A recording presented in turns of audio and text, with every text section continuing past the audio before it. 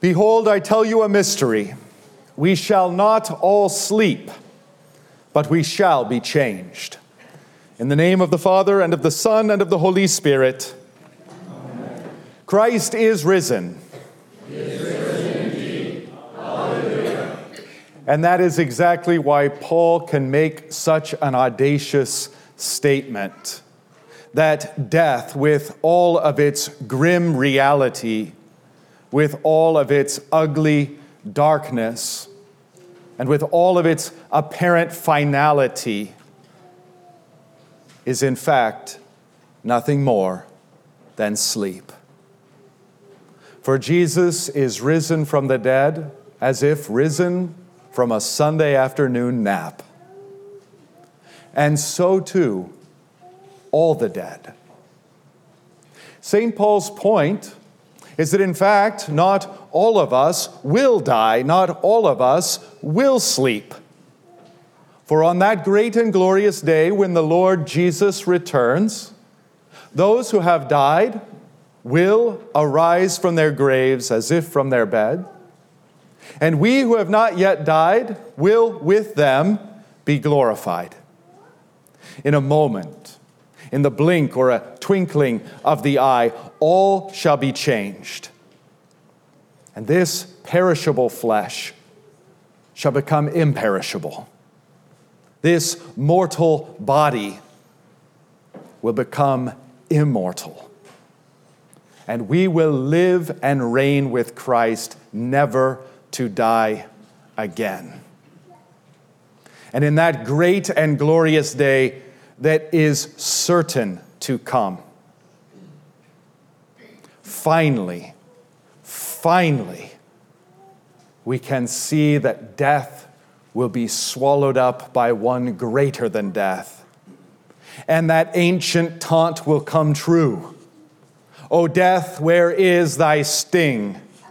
O grave, where is thy victory? Though we die, yet shall we rise, as though merely asleep.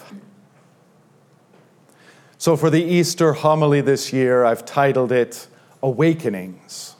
This ultimate awakening of the dead on the last day is of the utmost importance. But prior to that, this penultimate awakening is a spiritual awakening. Indeed, if there is a silver lining to everything that has been going on in our nation, to its great decline and slide into ever deeper darkness, it is this: that the common man can become awakened to the reality of supernatural evil. We see a parody of the spiritual awakening in the so-called woke movement. There's no need for me to go into the nitty-gritty, disgusting details of this godless movement, save for to say that it is part of the darkness encompassing our nation and the Western world. But what we see is not only this darkness, but a darkness thoroughgoing throughout all the offices and institutions in our land. An almost complete organizational capture, from media to schools to higher education to government. How could such a coordinated attack be brought against us that so quickly we would decline?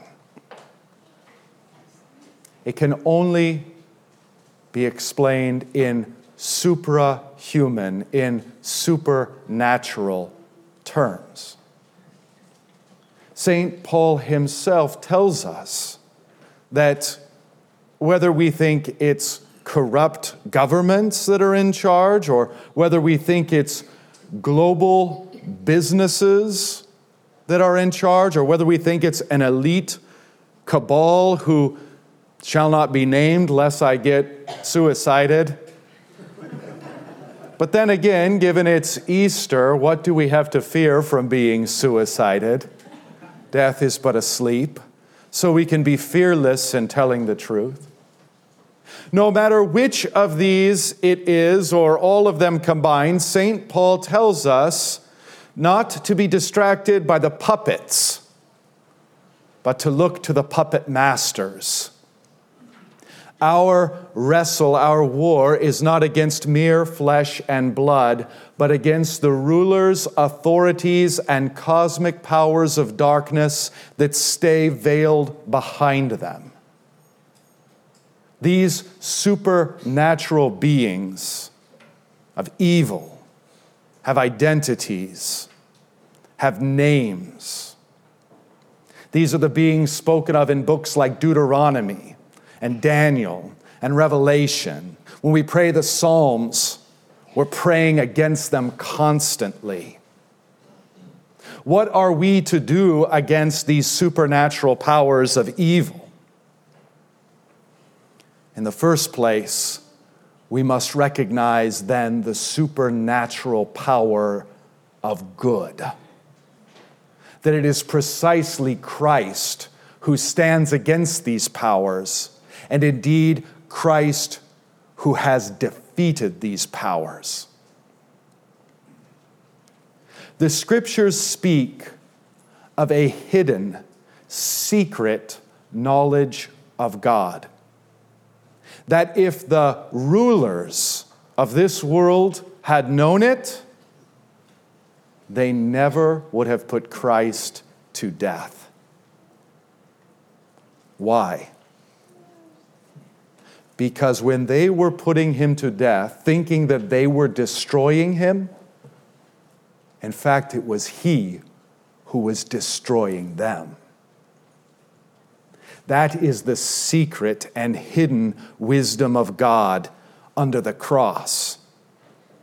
That there upon the cross, he who knew no sin became sin for us, thus destroying the power of sin.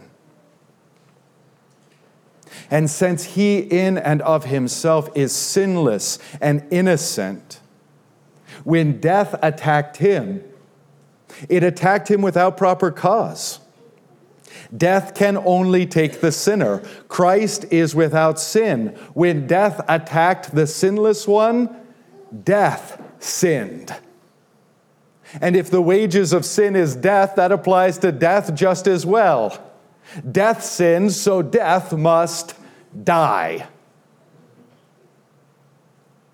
The greatest powers of evil in our world are the powers of sin and the powers of death.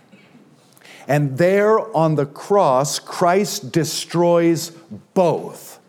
Christ disarms the rulers and authorities and cosmic powers so that we may live without fear and speak the truth in boldness. Indeed, on this great Easter day, we should see that Christ has not only destroyed death by his death, but he's reversed it. Delightfully, wonderfully, he's turned it into its opposite. The tomb he has transformed into a womb. That's why the Scriptures say that he is the firstborn from the dead.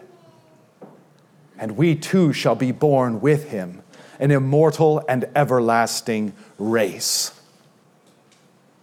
The grim and terrible grave he has transformed into nothing but a harmless bed. That when we die, we simply go to sleep.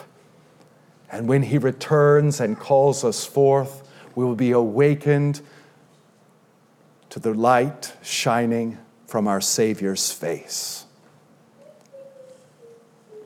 God raised Christ from the dead, and he has seated him at his right hand, far above all rule and authority and power and dominion, and above every name that is named, in this age and in that age which is to come.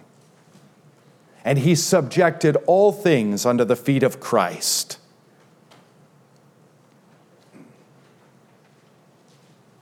So if you intend to be on the winning side, be on the side of Christ. And this world is just that simple. And it's becoming ever more obvious and clear. There is only good and there is only evil. Which side will you be on? The side of Christ and life? That will triumph. The side of the demons and death? All their work will be undone.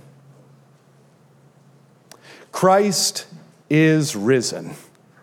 He is risen indeed. Hallelujah.